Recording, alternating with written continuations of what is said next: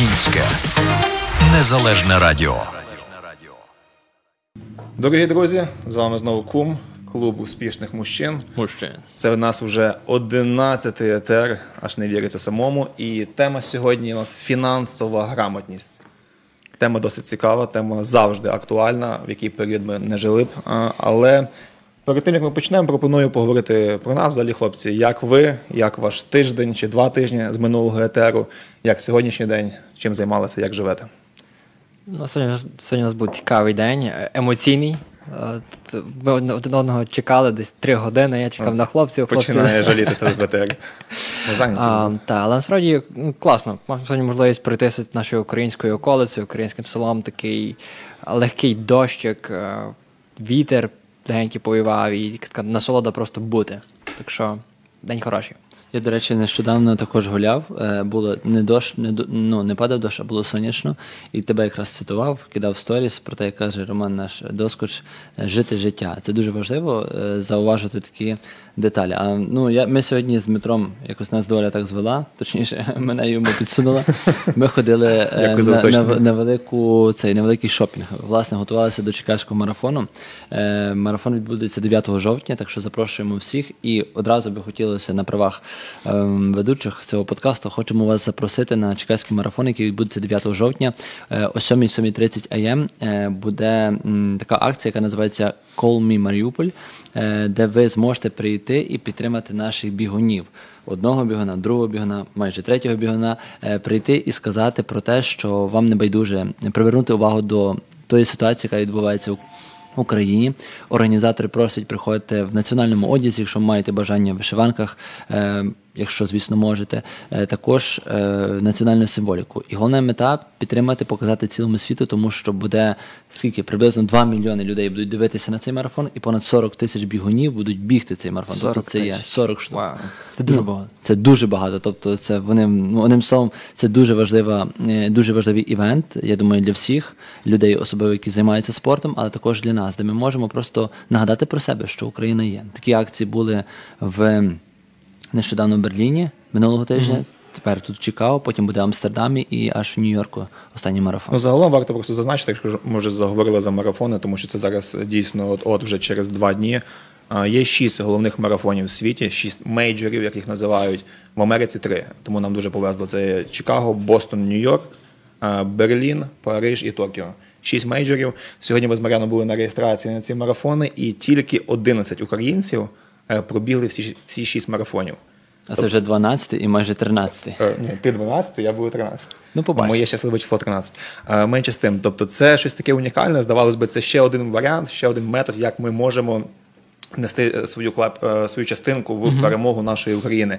Але вертаючись до цього Чикаського марафону, дійсно, уявити собі, 2 мільйони людей приходять, щоб поринути в емоції цього свята, не знаю, якось пережити це, підтримати. Можливо, хтось когось підтримує зі своїх, хто біжить, але більшість просто приходять, тому що це є щось, якесь шоу дійсно. Ти біжиш, а коли дистанцію, виходить якась церква, виходить, не знаю, якась ком'юніті, ті співають, ті танцюють, ті щось пригають, ті щось ті дзвонять, ті плакати малюють, а плакати такі, що просто реально, ти можеш бігти, сміятися, там гумор на найвищому рівні.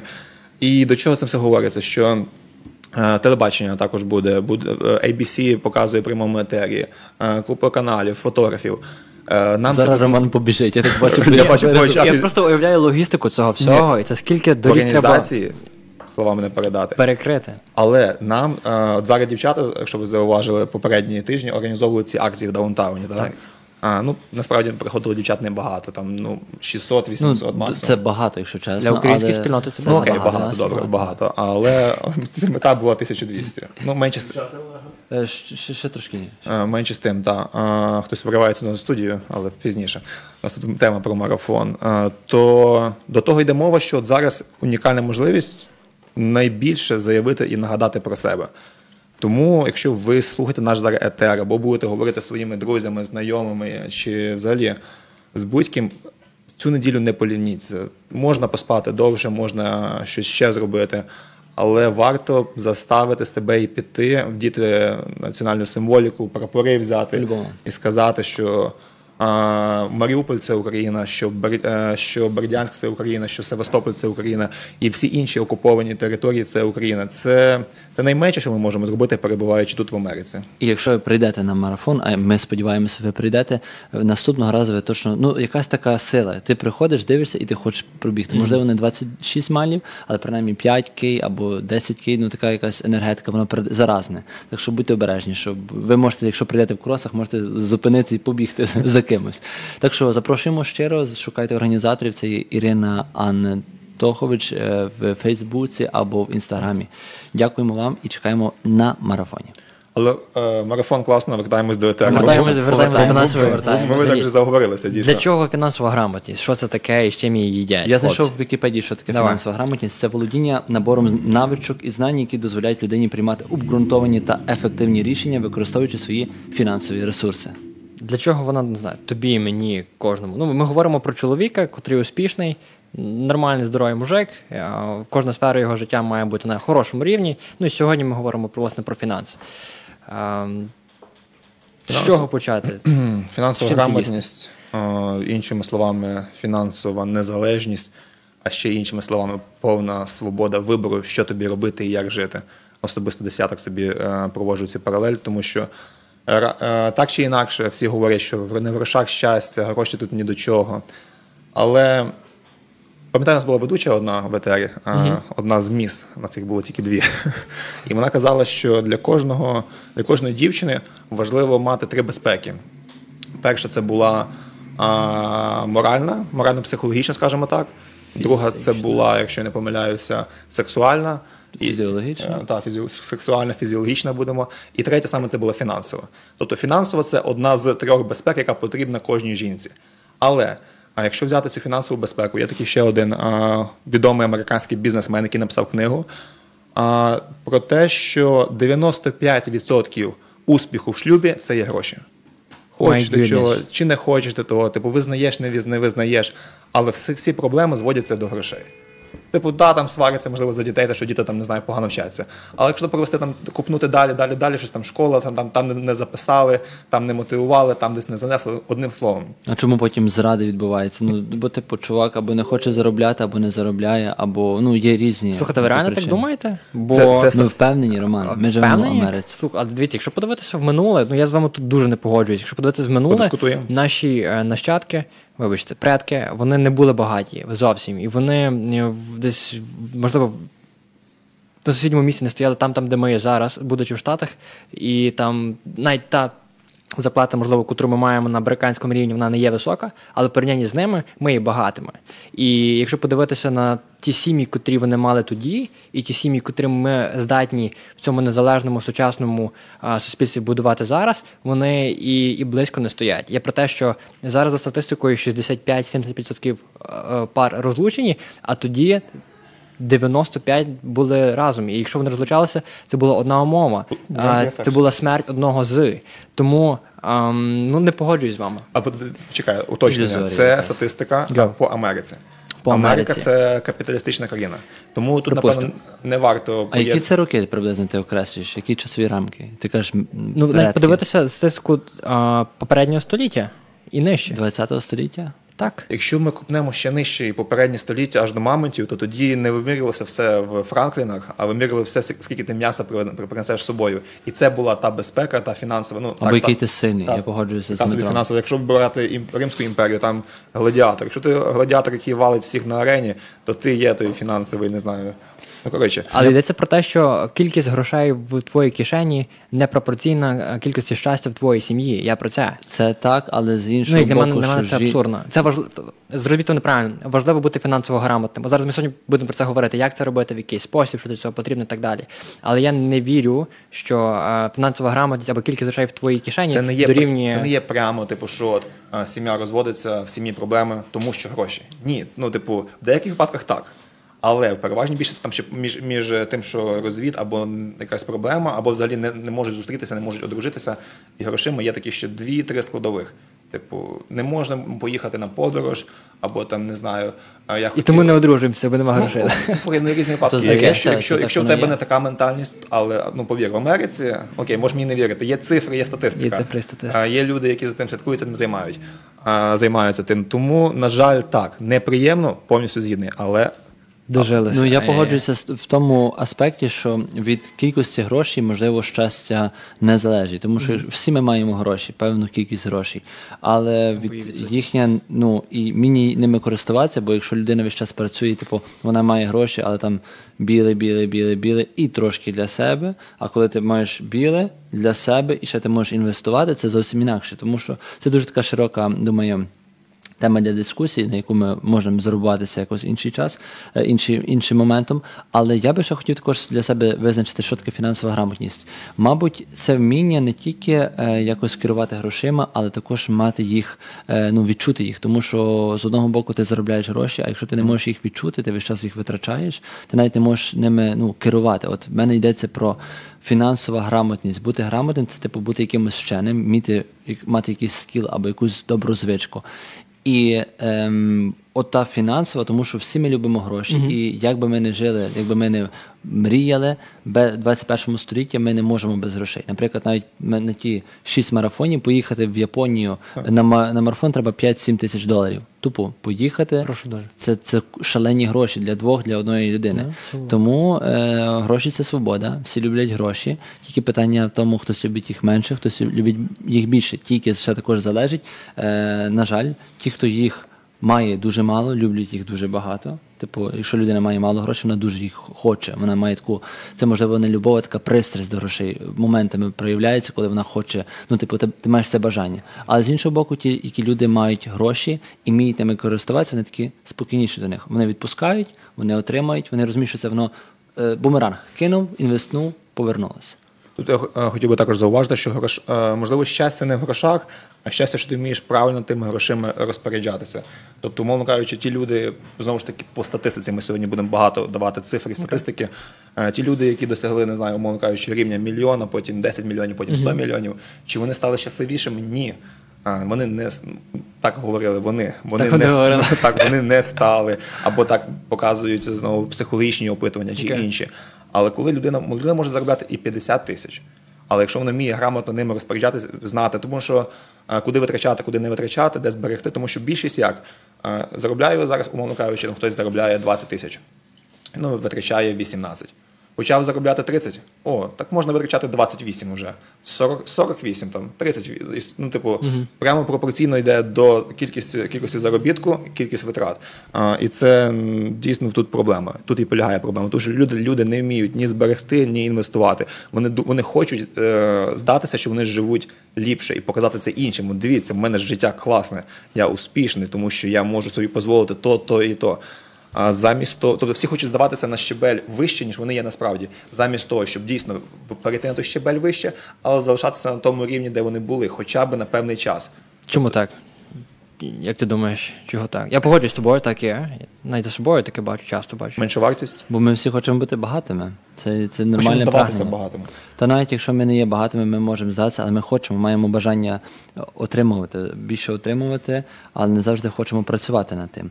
Я думаю, що також важливий аспект, це, мабуть, така психологічна площина, дуже важливо. Я думаю, що з приходом такої повномасштабної війни якось цінність грошей і їх навіть присутність, хочу казати, наліччя, як це українською сказати правильно?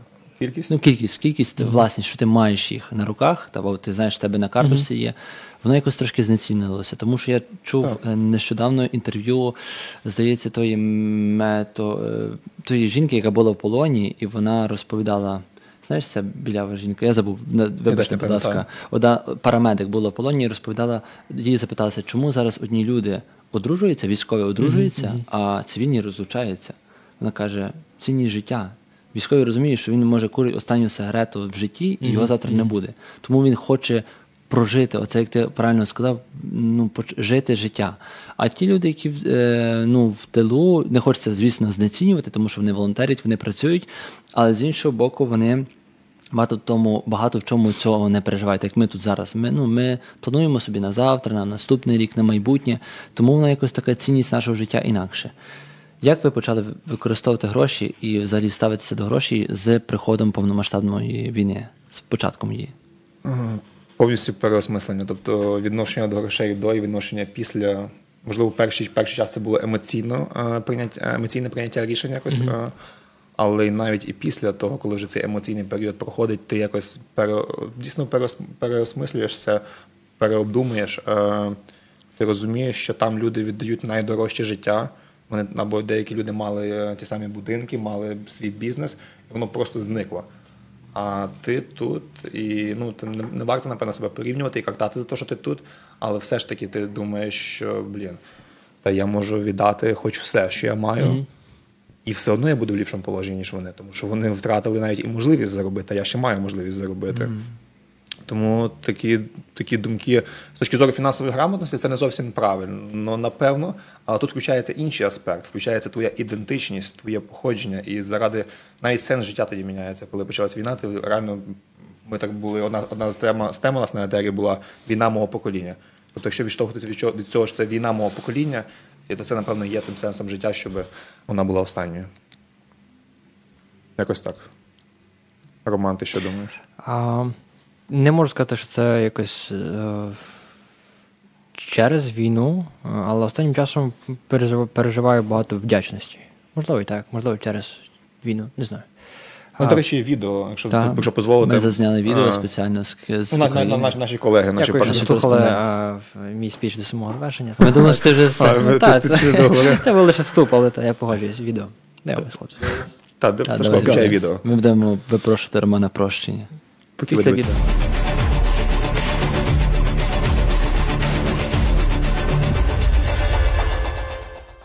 Під час війни найбільше за все подорожчали продукти.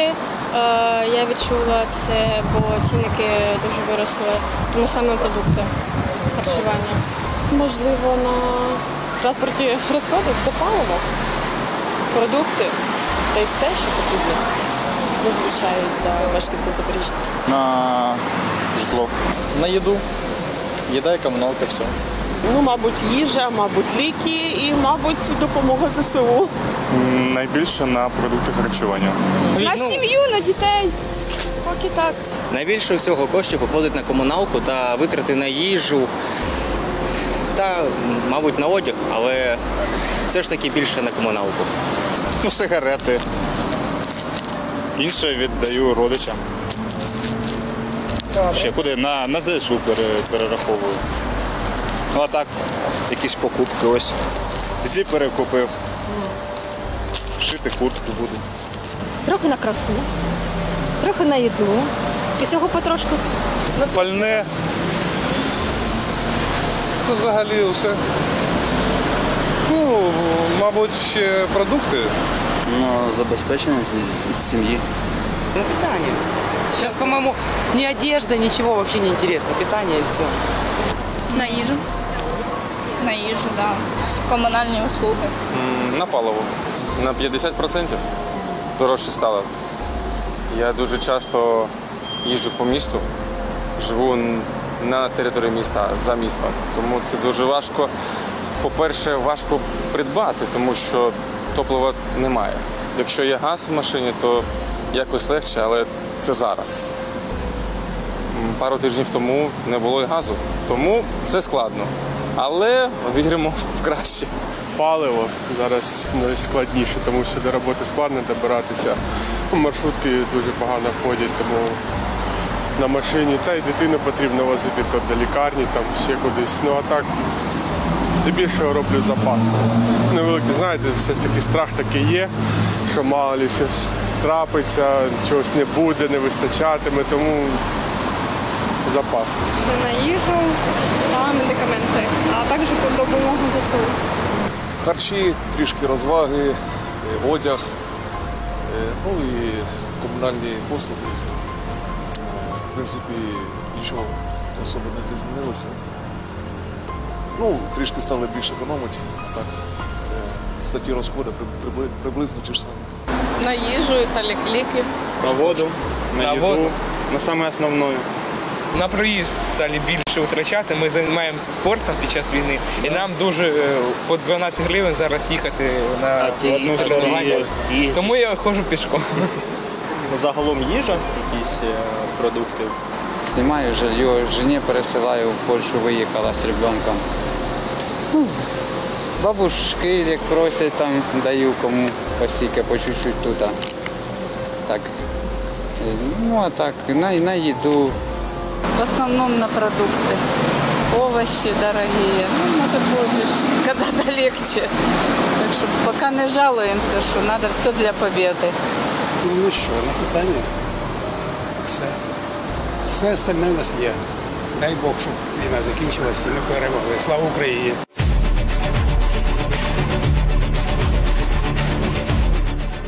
Так, повертаємося в наш прямий етер, дорогі друзі. Ви дивитеся ваш улюблений, сподіваємося, подкаст «KUM». І, власне, ми сьогодні дискутували про фінансову грамотність і питалися, як змінилося наше ставлення до грошей під час повномасштабного вторгнення. Ми спеціально за допомогою наших українських кореспондентів, які нам радо погодилися допомогти, зняли спеціально для нас відео, опитали людей, респондентів з різних міст України. Вони поділилися тим, що ми їх, власне, запитали, на що вони витрачають гроші, тому що, я думаю, сутність і взагалі відношення в них до грошей, звісно, змінилося, але також дуже важливо зрозуміти було б, як люди витрачають свої гроші, тому що ми знаємо, що і економіка України, Америки та й багатьох інших країн, вона є дуже різною, і тим не менш хочу вам ще дати статистику, що середня зарплата України – це приблизно 14,5 тисячі гривень, на відміну як в Америці, цей результат показує приблизно $26-27 за годину, це така хороша робота, або 18-17, ну і в середньому $50,000 за рік. І якщо в одних в нас, наприклад, діаспори, тих, хто далеко від України, ми якось потрошки змінили свій такий фокус на те, як ми ставимося до тих грошей, зараз ми розуміємо, що ті люди, які переживають на собі це горе, це лихо, вони насамперед намагаються вижити, і вони роблять все важливе для свого блага. Вони хочуть, можливо, навіть ті свої потреби якомога більше задовольнити, щоб бути живими і могти жити в вільній країні. Дійсно, також приєднуюся до того, що сказав, до слів Мар'яна. Дякую величезне всім тим людям, які дали відповідь на це непросте питання. Відношення до грошей помінялося однозначно під час війни. І ми зараз про це будемо говорити більше, навіть не абстрагуючись від війни. Є багато про що поговорити взагалі про гроші, про фінансову грамотність як таку. І говорити ми будемо не одні. У нас є гість в студії, на жаль, сьогодні в силу різних обставин він не з нами, але він на хорошому, якісному відеозв'язку. Це є real estate agent, broker і людина, яка має посмішку, яка засліплює нас сьогодні навіть тут в етері. Це є Олег Комарницький. Вітаємо, Олеж. Вітаємо. Привіт, хлопці. Привіт. Дякую, що запросили. Як ви чути, добре? Дуже добре. Супер. Просто супер. Чути добре. Ехо нормально, ехо прийнятне. Нам подобається. Все гаразд. Ми якраз сьогодні говоримо про фінансову грамотність і впевнені, що хто, як не ти, нам більше про це розкажеш. Скажи, будь ласка, як для тебе, що для тебе означає фінансова грамотність і де ти її вчився? Як ти її вчився? Скільки ти часу? Чи ти вважаєш себе, не експертом, а людиною, яка керує своїми грошима? Правильно керує. У мене був такий момент, що колись ще навіть в школі я якось потрапив на ту книжку, про яку, напевно, всі знають, там Rich Dad, Poor Dad, і я її прочитав, і я нічого не зрозумів. А яким чином вона мені попалася на руки? Але я її ще раз потім перечитав в Америці, і тепер вона, це одна із фундаментальна книжка, в принципі, для моєї індустрії, тому чим я займаюся. Але враховуючи ту тему, наприклад, фінансової грамотності, я завжди був прихильником того, що треба дуже сильно берегти гроші. Тобто треба завжди тратити чим поменше. Ніколи не переходити ліміт, навіть якщо піднімається зарплата, то старатися завжди тримати все чим понижче розходи. Але потім я також почав замічати багато контенту, який викладають багаті там всякі різні там люди, які кажуть, що це те, що ви тратите, наприклад, $5 на Starbucks, це не є ваша проблема. Ви нею не зремонтуєте ту річ, і, наприклад, якщо вам не вистачає грошей, вам потрібно піднімати свої доходи. Кожен раз піднімати доходи, і то, що ви зберігаєте там пару грошей там кожного дня чи кожного тижня, воно не пофіксує цілої ситуації. Тому вам треба буде фокусуватися на те, щоб піднімати свої доходи. В тому теж є правда, в тому є найбільша, напевно, правда, аніж фокусуватися на тому, щоб зберігати. Тому що якщо в нас доходи маленькі і ми мало тратимо, все одно не вистачає. Тому що вартість життя завжди дорожчає з кожним роком. Ми зараз бачимо, що все росте, ціни ростуть, і ми не враховуємо теж, що може щось статися, якийсь акцидент, може ще хтось захворіти, комусь треба ще з родичів щось допомогти купити. Ми того не враховуємо, а деколи воно стається. І тому я трошки почав теж міняти свій фокус на те, що треба піднімати ту top-line, то називається в Америці, тобто піднімати свої доходи, але все одно залишатися обов'язково, треба залишати оці розходи на максимально низькому рівні, так, щоб було комфортно проживати і собі, і там близьким, і рідним. Інколи приходиться купляти речі, які необхідні, і воно, звичайно, піднімає розходи, але я вважаю, напевно, що першим ділом, наприклад, гроші – це проблема, яку потрібно вирішити. Тому що все коштує гроші. У нас неможливо нічого зробити, особливо в Америці. В Україні люди ще мають городи, може є якась їжа, можна прожити трошки без грошей. Тут неможливо, тут за все треба платити.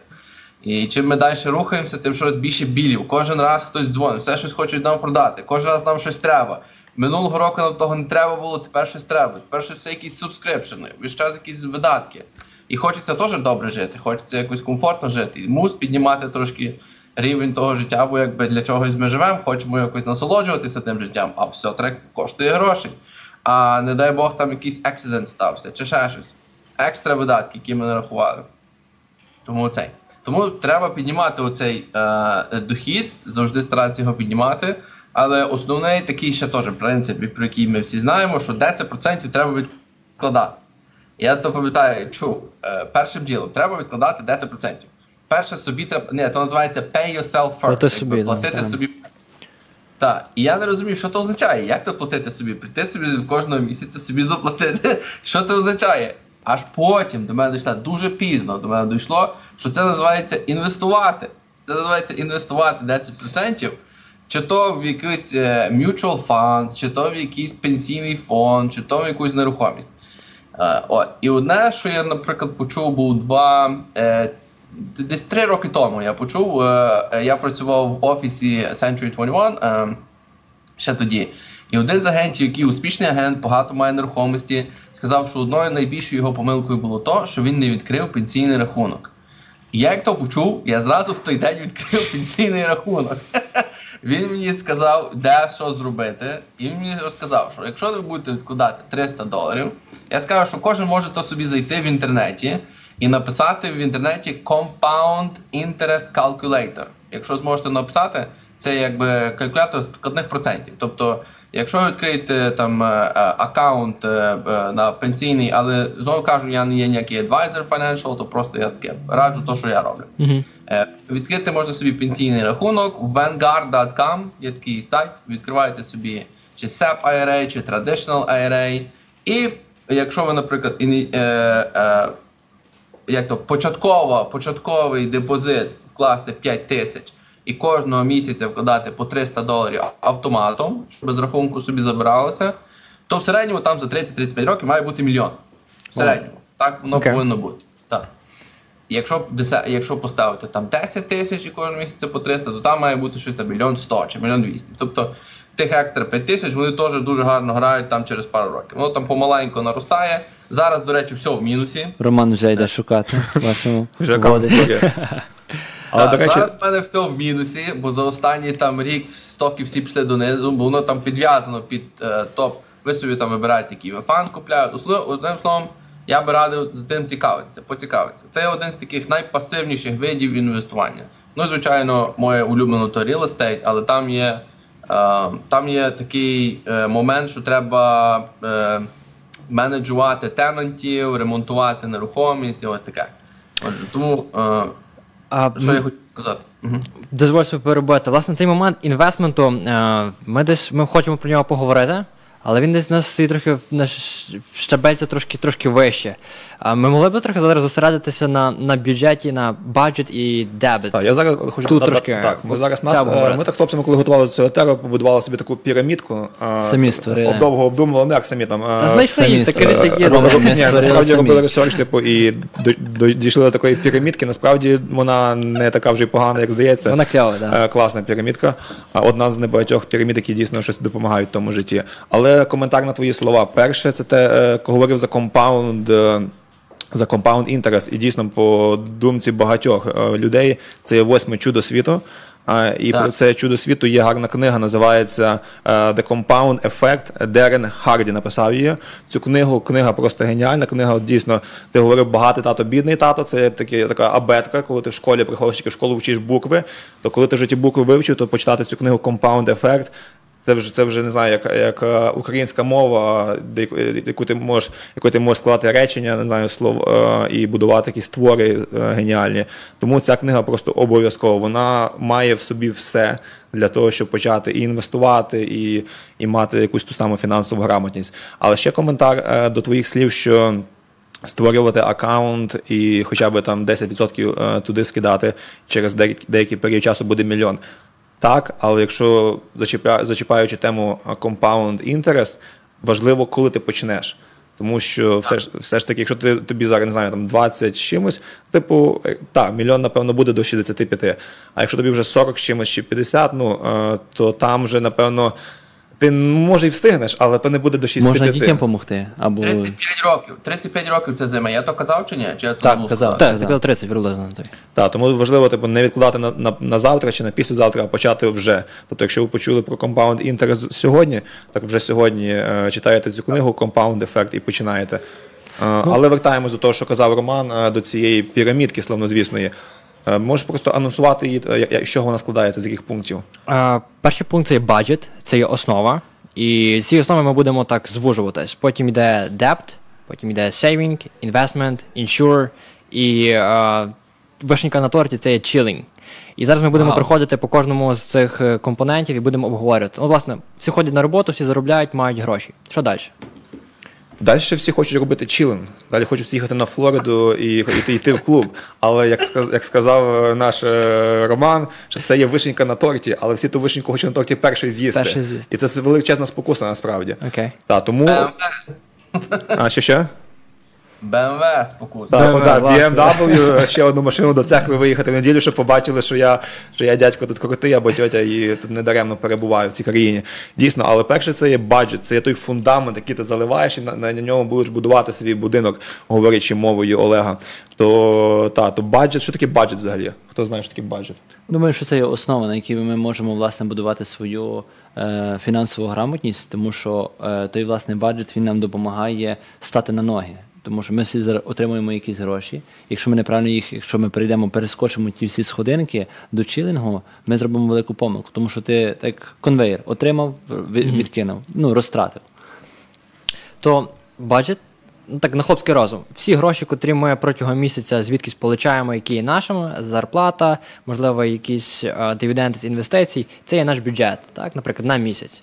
І з цього бюджету від цього бюджету ми будемо відштовхуватися. Мінус видатки. Власне, потім ми переходимо до видатків. Давайте тут трохи зупинимось, бо там маємо статистику, дуже багато цікавих штук.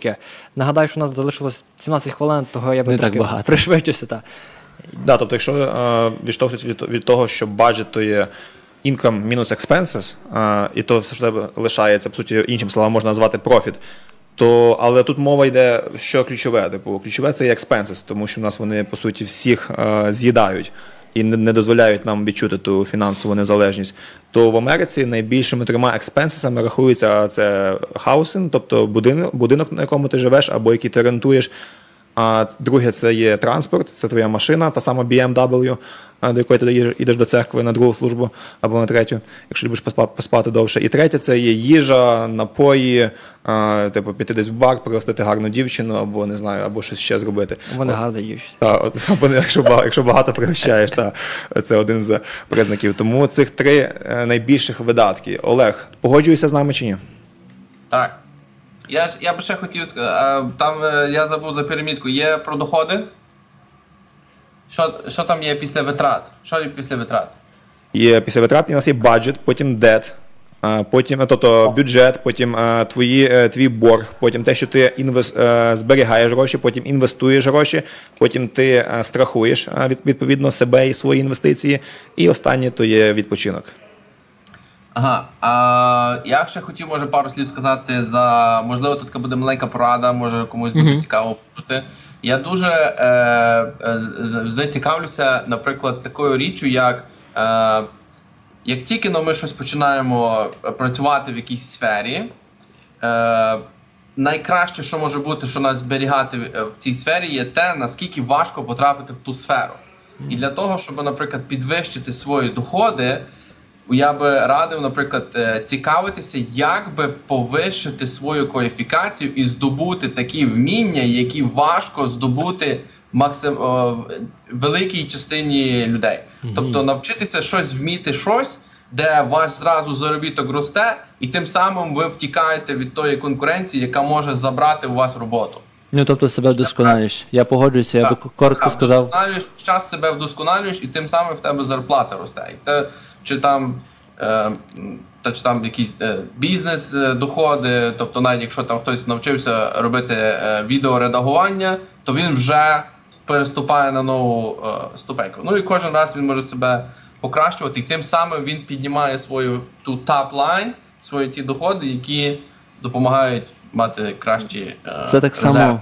Це так само, коли порівняти, наприклад, роботу охоронця і лікаря. Ну, тобто ця робота є важлива, але за роботу лікаря значно більше платять, тому що не всі лікарі. Ну, наприклад, тобі зуб охоронець не вирве. Ну, може виб'є, але залатати, там, зробити, як має бути, не вийде. Тому, дійсно, ти правий. Чим важливіші і цінніші твої скили, тим ти, потрібніші суспільству. Так, і тим тебе важче виключити з економіки. Так. І тим ти більш secured. Отже, це баджет. Ми говоримо за баджет, то income expenses. Далі у нас який йде пункт, Роман? Ми ще зупинимося на статистиці, бо ми сказали, які найбільші витрати люди мають. І мудрі дядьки, ті, котрі добилися якогось матеріального успіху, вони підвели статистику і сказали, що є якісь певні межі, які переходити не потрібно. Тобто, якщо говорити про гроші, які ти витрачаєш на свій рент чи, не знаю, на лоун, який ти сплачуєш, то він має становити приблизно 30% від твоєї заробітної платні. Тобто 30 і не більше. Якщо, підказує Діма, якщо ми говоримо про авто, то нам радять ці багаті дядьки, щоб кошти, котрі тратиш на свою машину, в це входить і страхівки цієї машини, і місячні виплати. Вони не мають перевищувати 10%. 20, там, здається, 20 було. 10-20? Так, 10-20 в таких межах. А є ще одна статистика, що пеймент за машину має дорівнювати заробітку за один день. Вашому заробітку за один день. Пеймент за машину на місяць маєш на увазі? Так. Ага. Це включно страхівкою чи без? Не знаю. Окей, але це цікаво. Це хороший це хороший індикатор, щоб перевірити, чи ти вписуєшся в це чи ні, чи ти на правильному шляху, чи не на неправильному. І те саме стосується витрат на їду. Тобто це має теж становити приблизно 10-15% від твого місячного заробітку. Взагалі, якщо так загально сказати, то є ще цифри, що от ти маєш 50% взагалі свого баджету витрачати на те, що тобі, на твої потреби, близько 30% на те, що ти хочеш, а 20% ти зберігаєш. Олег казав, 10% зберігаєш, платиш собі, 10-20, якщо вдається ще більше зберігати, супер. Але ми говоримо про таких середньостатистичних громадян, які мають певні зобов'язання, мають, напевно, сім'ю, мають там те, що вони мають робити. Тому, якщо вдається дотримуватись 50% на потреби, 30% на задоволення і 20% на зберігання, це, мені здається, досить непогана формула. То ти живеш грамотно фінансово, правильно? Так. Окей. Ми підходимо далі до ще одного пункту, який ми поговорили про баджет, про основу, поговорили про другий пункт. Ми другий мали, власне, поговорити більше, тому що це є дет в Америці, це дуже популярно в Україні, тобто дет – це борг. В Америці всі живуть в борг, всі задоволення переважно йдуть в борг. Ти позичив гроші, купив машину, будинок, не знаю, дружині кільце та смартфон. Ти все береш в дет. Дружині кільце. Що скажеш, такого немає? Я погоджуюсь. Ніби ти живеш багато, ніби в тебе все є, і приїжджає тут такі новоприбулі, і знаєш, дивись, який будинок, оце, напевно, мільйонер, або яка машина, все, цей дядько, треба з ним поговорити, що він робить.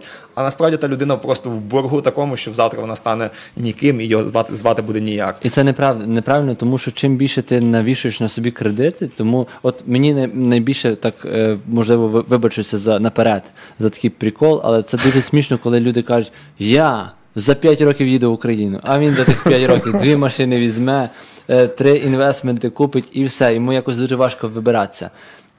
Олег, як ти думаєш, чи це окей, що люди на себе навішують багато кредитів?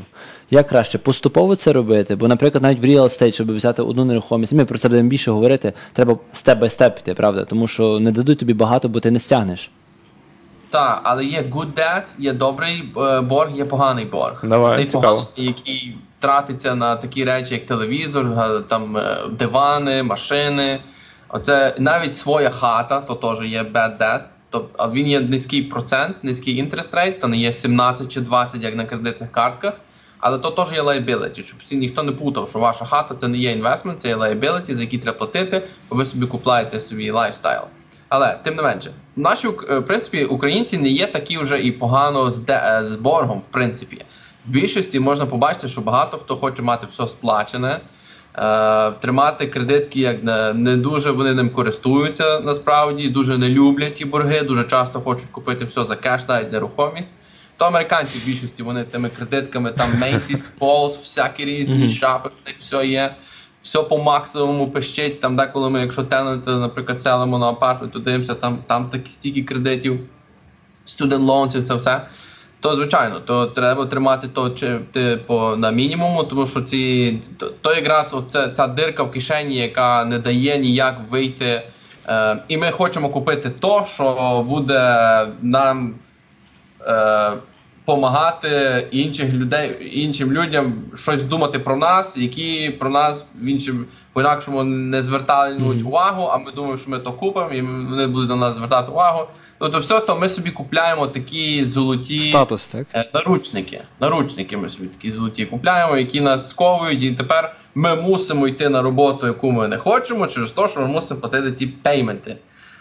Оце основне, наприклад, я коли йшов в нерухомість, получав real estate license, мені було дуже легко. Нічого мене не стримувало, мене нічого не зв'язувало, я взяв ризик, мені було окей, я навіть не part-time зразу на full-time, і через те, що в мене ніяких пейментів не було взагалі. Ніякого ні одного пеймента, я собі вільна людина. Як нема пейментів, ми дуже вільні люди, ми собі робимо, що хочемо. Але, звичайно, ми тепер не маємо там чогось, що ми там хочемо, бо якщо в нас немає грошей, ми можемо, звичайно, на кредит взяти, а якщо не беремо на кредит, то і немає. Але ми тоді вільні. Насправді це все такі золоті handcuffs. Але є ще добрий debt, є добрий борг, який допомагає нам заробляти. І всі бізнесмени і інвестори знають про них, про цей добрий debt. І, до речі, це до мене прийшло тільки коли я пішов в real estate. От тільки для мене якось відкрився той світ, що є оцей добрі позички, які допомагають тобі заробляти, беручи в борг гроші, і хтось інший їх сплачує. Але не буду дуже глибоко заходити на тему real estate, напевно, іншим разом про то поговоримо. Але тут важливо вміти розрізняти добрий борг і той, який тягне донизу. Власне, Роберт Кіосакі багато говорить про добрий дет і як їм користуватися. Це, знову ж таки, та сама тема real estate. Я думаю, якщо прочитаєте книгу або поспілкуєтесь з Олегом, то ви будете експерт в хорошому дет. А про поганий дет, взагалі, про ці борги, які ми маємо, то один такий вислів є дуже влучний, що люди часто купують речі, які їм не потрібні, за гроші, яких вони не мають, щоб вразити тих, кого вони не знають. Це глибоко круто, не? Так, і це працює прям, так подивишся в багатьох випадках суміжний з людьми, які в тебе в житті перетинаються. Але про ці дет, які ще є дет? Є credit card дет, ми знаємо, що є college loans, це взагалі, це кажуть, що не можна позбутися, як це є дві впевненості в житті. Це є смерть і це є те, що податково до тебе прийде. Але якщо говорити про college loans, то це є один з небагатьох лоунів, дет, який, здається, коли ти помреш або з тобою щось станеться, він не гасне, а він переходить. Як в спадщину твоїм дітям? Щось типу такого, я пам'ятаю, я ходив в коледж, мав там поступати, мені там була тема loans, то там вони сказали, обов'язково його сплати. Чувак, не вмирай. Так, і в Америці, насправді, працюючи на різних роботах, то ти приходиш на роботу, як ми українці, ми часто любимо обходити, якось, знаєш, там якусь знайти там якийсь шорткат, там щось повчитись, там прийти, там сказати, тебе взяли. І на такій самій позиції працює американець. І ти приходиш, працюєш з ним разом, ти заробляєш собі щось, тішишся тому всьому. І він так само заробляє в 2 рази менше чи в 3, маючи student loan, який йому буде сплачувати років 10 чи 20, можливо, швидше. І це цей тягар. Діти в Америці часто, вони після коледжу, вони ніби приречені, вони на такому повідку. Ти мусиш давати payment за student loan, ти мусиш то. Вони йдуть на будь-які роботи, там Макдональдс, не знаю, щось там ще робити, будь-куди. Вони часто себе не реалізують, тому що в них є ця потреба сплатити цей лоун. Тому це важливо. College loans, не знаю, хто там, можливо, нас слухає і хоче брати, то подумайте двічі, тричі. Не вчіться, вам того не треба. Car loans. Real estate. Car loans, ми вже говорили, на машини. Потім ще є, які там ще є, на ті самі моргічі, ну і багато інших, це такі основні. Тому це стосовно debt. Я думаю, що ще варто, напевно, назвати, є цікаві цифри, що середній credit card debt – це є 5700 в Америці. Середній? Так, середній. Якщо college loans – це $35,000. 35? Так, якщо car payment в місяць середній $400-500. Тут ти говорив, Олег, заробляти в день. Тобто, да, непогано було би так. Петля така серйозна, міцна. І mortgage loans 200 тисяч, але все ж таки, я думаю, зараз ця цифра, враховуючи, що маркет пішов до гори, то вона більше, це вже старіша статистика. Супер. То якщо ми зрозуміли приблизно, скільки нам потрібно витрачати, як потрібно витрачати, в яких мірках, то виходить, що тепер ми маємо енну кількість грошей, котрі залишаються. Давайте переходимо до того, що з ними робити, як тоді з ними розпоряджатись. Ти говориш про зберігання, типу, як гроші зберігати. Ну, власне, етап зберігання. Як зберігання? Те, що зараз Олег скаже нам. Гроші падають в ціні, на що їх зберігати. Я думаю, дуже просто. Тут те, що ми говорили були. Ти заробляєш більше, ти не піднімаєш свої витрати більше. Ти хоч стараєшся якось витрати тримати на тому рівні, які були, але заробляти більше, більше, більше. Тоді ця різниця, яка в тебе виходить, типу income мінус expenses, це є, по суті, твій профіт, і цей профіт ти можеш хоча б його частину зберігати, і це буде сейвінг. Ну, я думаю, у мене така трошки думка, що завжди треба будувати оцей emergency fund, який там 6 місяців експенсів, приблизно 6 до 12, щоб бути консервативно, я так вважаю. Дейв Ремзі, до речі, багато про то говорить також, що в випадку, якщо щось станеться, щоб завжди бути себе підстрахованим. Ну і плюс, чим більше ви маєте різних assets, тобто активів, тим більше шансів, що вам потрібно ще більші резерви. Звичайно, чим більша хата, тим треба вам, напевно, мати більше кешу, щоб якщо щось станеться, чи там, якщо у вас є там різні там бізнеси, таке. Але решту, напевно, треба інвестувати. А що робити? Воно втрачає ціну. Інфляція з'їдає гроші. Вони мертвими лежать на рахунку, їх треба запускати в оборот, але тримати собі emergency fund на рахунок того, якщо щось станеться. Це вже next level для тих, хто вже зміг скомбінувати свій дохід і розходи, зміг відкласти, має заощадження, тепер що з ними робити? То, напевно, моя би порада така була, що emergency fund відставити собі, нехай буде завжди випадок, щоб спати собі спокійно, якщо щось станеться. А наступні гроші, тепер нехай гроші працюють і роблять наступні гроші. До речі, говорячи за emergency fund, то 40% людей в Америці не мають навіть $400 збережених, того самого emergency fund. Якщо трошки такі ще цифри лякаючі, то 60% не мають навіть $1000. Знову ж таки, говоримо про Америку. І 75%, навіть якщо я не помиляюсь, живуть від пейчеку до пейчеку. Пам'ятаємо, коли був ковід, коли був шатдаун, навіть government шатдаун, яка тоді паніка була, як все, просто був такий краш. Не 8-й рік, але все одно.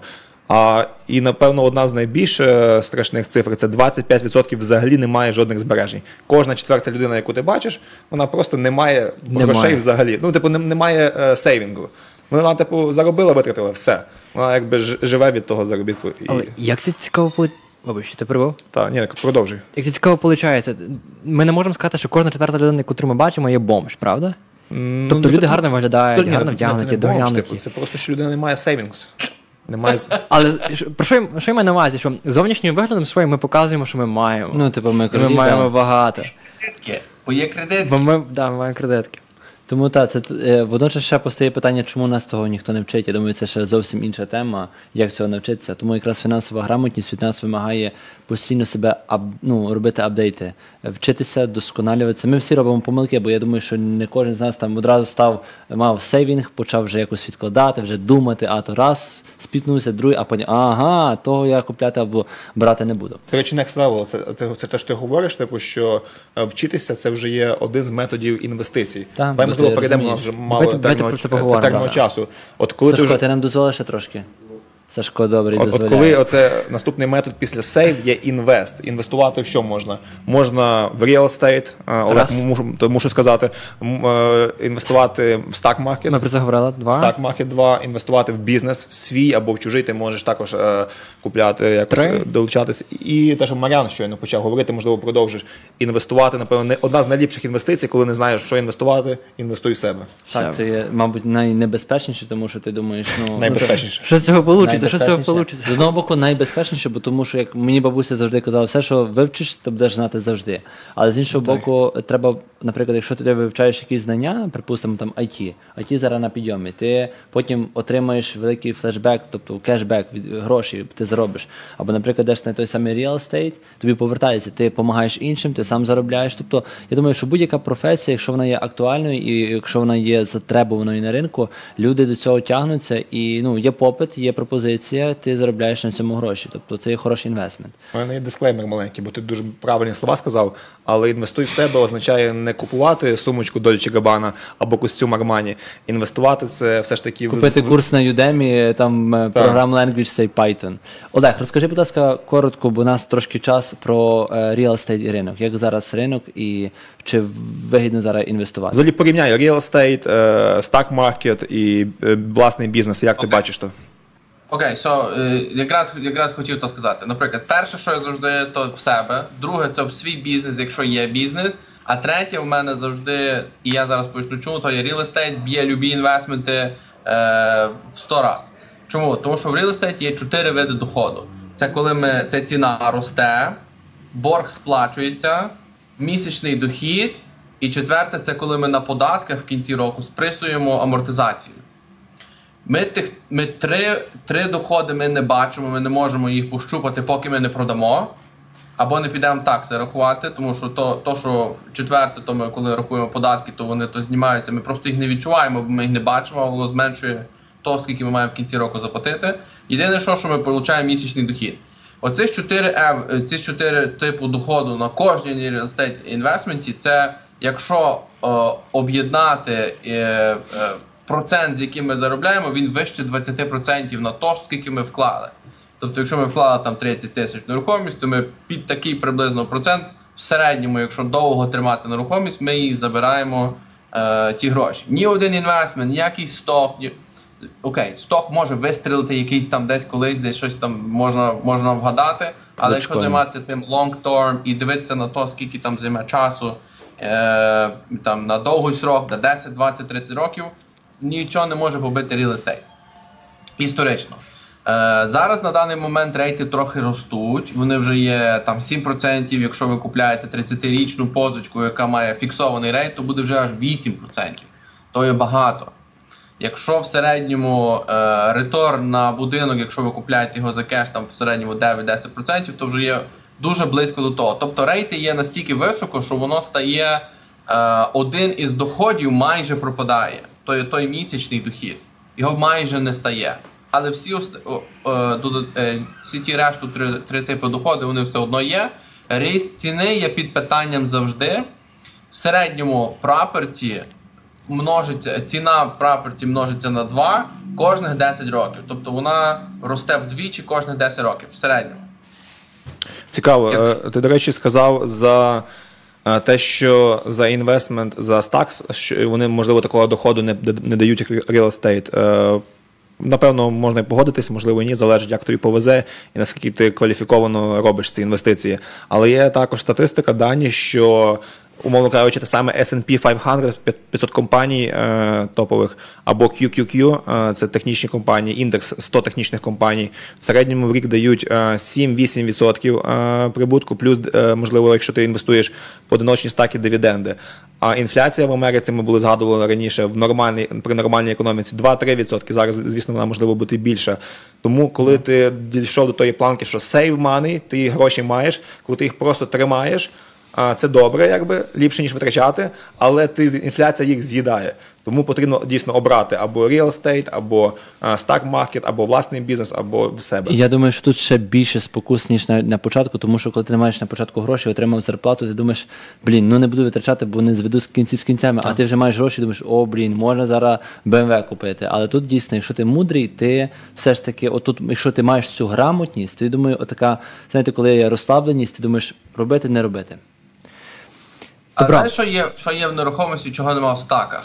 Leverage. Тобто ти можеш купити щось, що коштує, наприклад, 500 тисяч і дати 125 тисяч, а не дати цілих 500. Окей. А на стоках вроді є якийсь там марджин, там можна щось позичити. Там ще більше ризиковано, там не треба про марджин зараз, бо то головне просто зайти в сток-маркет. Наша дискусія просто... Давайте 5-й пункт, бо реально часу мало вже. 5-й пункт – insure. Навіщо insure? Для чого insure? Простими словами, це переконатися, що ці інвестиції, котрі ти вже зробив, ту інформацію, яку ти вже вивчив і впровадив в життя, що вона є застрахована. І що це все, що ти маєш, воно стоїть стабільно. І якщо прийде якийсь Earthshake, а він прийде, якийсь землетрус, в розумінні на маркеті будуть відбуватися якісь речі, котрі не будуть сприятливо впливати на твої інвестиції, що те все, що ти набудував, воно вистоїть.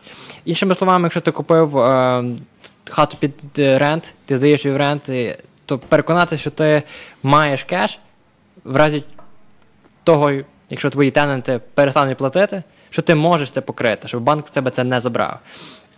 І, напевно, так само працює з акціями. Якщо їх можна застрахувати, то... Але також важливо, якщо про страхування говорити, страхувати себе, тому що ти інвестуєш, щоб ти або твої діти мали, або інші. Тому, якщо говорити про страхування, важливо, щоб кожен мав, напевно, чим пошвидше, але якщо вже йти по пірамідці, це вже пункт 5, але можна, напевно, і швидше. Це є health insurance, це є life insurance і disability insurance. Якщо ти працюєш на компанії, тебе це пекеджем, тобі як пекедж дають одне. Але якщо є можливість хоча б life insurance, особливо українці, які приїжджають в Америку, і не знати, що може статися, не знати, яка біда тебе де застане, мати life insurance, щоб потім твої діти або дружина, або будь-хто не мали з тобою проблем, це важливо. Тому... Або?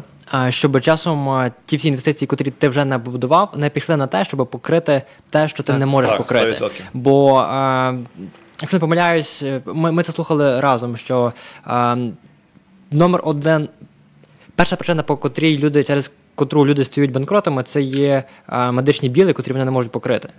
Як воно взагалі працює? Дивись, люди працюють, беруть 1-2 екстра роботи, заробляють, але втрачають здоров'я. І потім ті самі кошти вони витрачають на здоров'я, але при тому всьому вони витрачають час і немає життя. Є така навіть приказка, каже, люди витрачають життя, здоров'я на гроші, всі, щоб заробити всі гроші, а потім всі гроші, щоб відновити це здоров'я. Але говорячи про здоров'я і про життя, вертаючись до інвестицій, знаєте, хто 2 найліпших інвестори у світі? Хто? Це той, хто помер, або той, хто забув свій логін і пароль від аккаунта. Вони просто не панікують, вони не бачать, як там коливається, ринок не коливається, у них все стабільно. І питання часу воно вирішує, тобто завжди все йде догори, як би ми хотіли, не хотіли. Супер. Але давайте тепер до останнього пункту, до чілінг. Чілінг, те, що ми заради чого ми живемо, відпочинок, фан, не знаю, як це можна назвати. Життя. Іншими словами. Але коли ти вже маєш багато грошей, і коли ти пройшов ці всі левели, я думаю, що тоді ти вже якось в тебе ментальність зовсім інакше. Якщо ти фінансово грамотний, ти витрачаєш на свої задоволення, але водночас ти розумієш, що краще робити гроші, бо ти можеш не тільки вже сам, якщо це вже. Це вже від моральних якостей людини, напевне, залежить, коли ти можеш і собі допомогти, і допомогти тим людям, які довкола тебе. Наприклад, зараз війна, всі ми розуміємо, наскільки це важливо, що ми можемо допомогти. Є багато організацій, і це прекрасно, коли людина грамотна, собі допомагає і ще може допомогти війську, нашому народу. Це круто.